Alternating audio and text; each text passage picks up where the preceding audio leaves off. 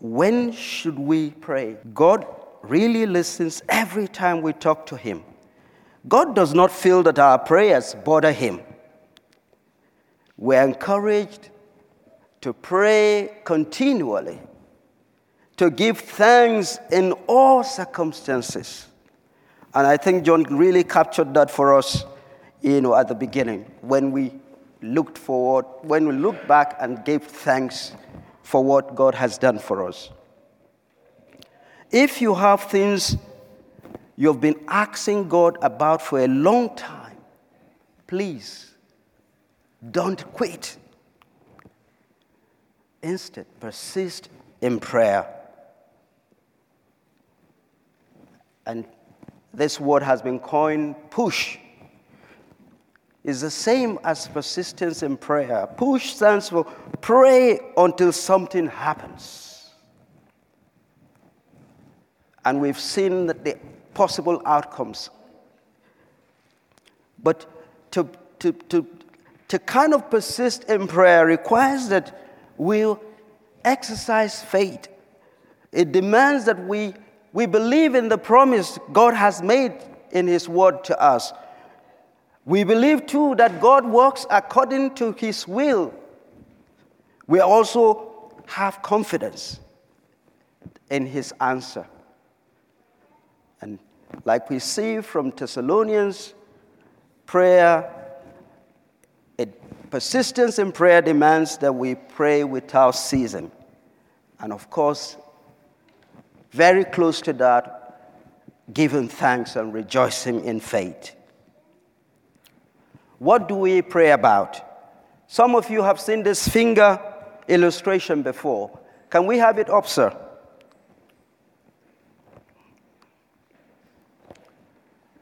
How many fingers do we all have? 10. Okay. 5 on one. Okay. So, we have 5, the thumb and the little finger. Okay? And in between 3. So we can, a quick run through that. The thumb is closer to the heart. So, we pray for family, for friends, leaders and teachers, index finger, middle finger, government and authority, and of course the ring finger for the weak or sick, and last, you pray for yourself. And for the little ones here, let me get your attention quickly. I know you've shared some of your wonderful things today with people sitting next to you, but I think this, you must always remember that God hears you and you are very, very important to God. As you look forward to going back to school soon, and I think it's this week, there will be things for you to pray about. You may pray for some of you may be afraid of going back to school, or may feel sad or upset because someone in school treats you badly, or someone has said unkind things to you, or on the playground somebody has been bullying you, or you know somebody who has been unwell. So these are the things that you need to commit to prayer and ask the grown-ups at home to pray with you when you're afraid of anything. Okay? I'm going to give you a homework very soon. This homework is easy to do, okay? But I'll keep it till the end. Okay? So why we need to pray?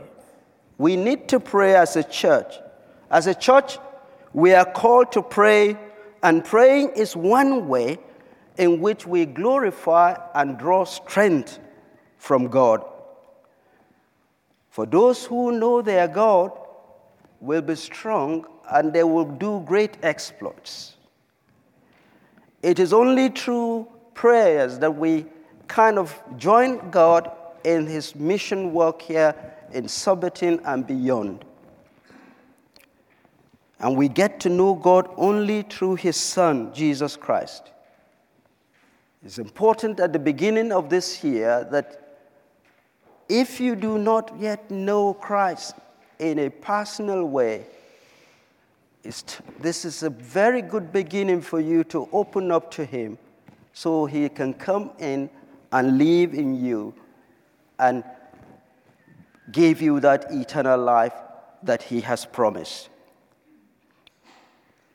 And only then, when with Christ in you, you can then make persistent prayer your focus and our focus together as a church as we seek to fulfill God's purpose for us here in Surbiton.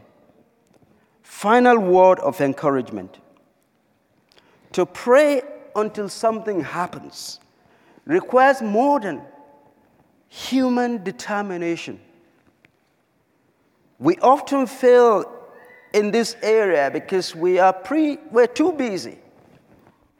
And anxiety sometimes can actually take over our lives. But be assured that the Holy Spirit helps us. The Holy Spirit lives in us for those who have received Christ. And he gives us freedom and transforms us into a people of prayer. Now, the homework. How many young ones are here? And I think adults can also adopt this. But the last slide, sir. Yeah. So, what I want you to do is you will bother God.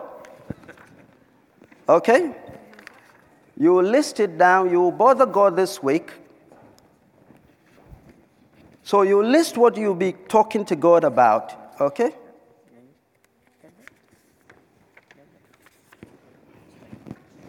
Sorry, adults. You can just look through and see what I've written on the paper and copy it.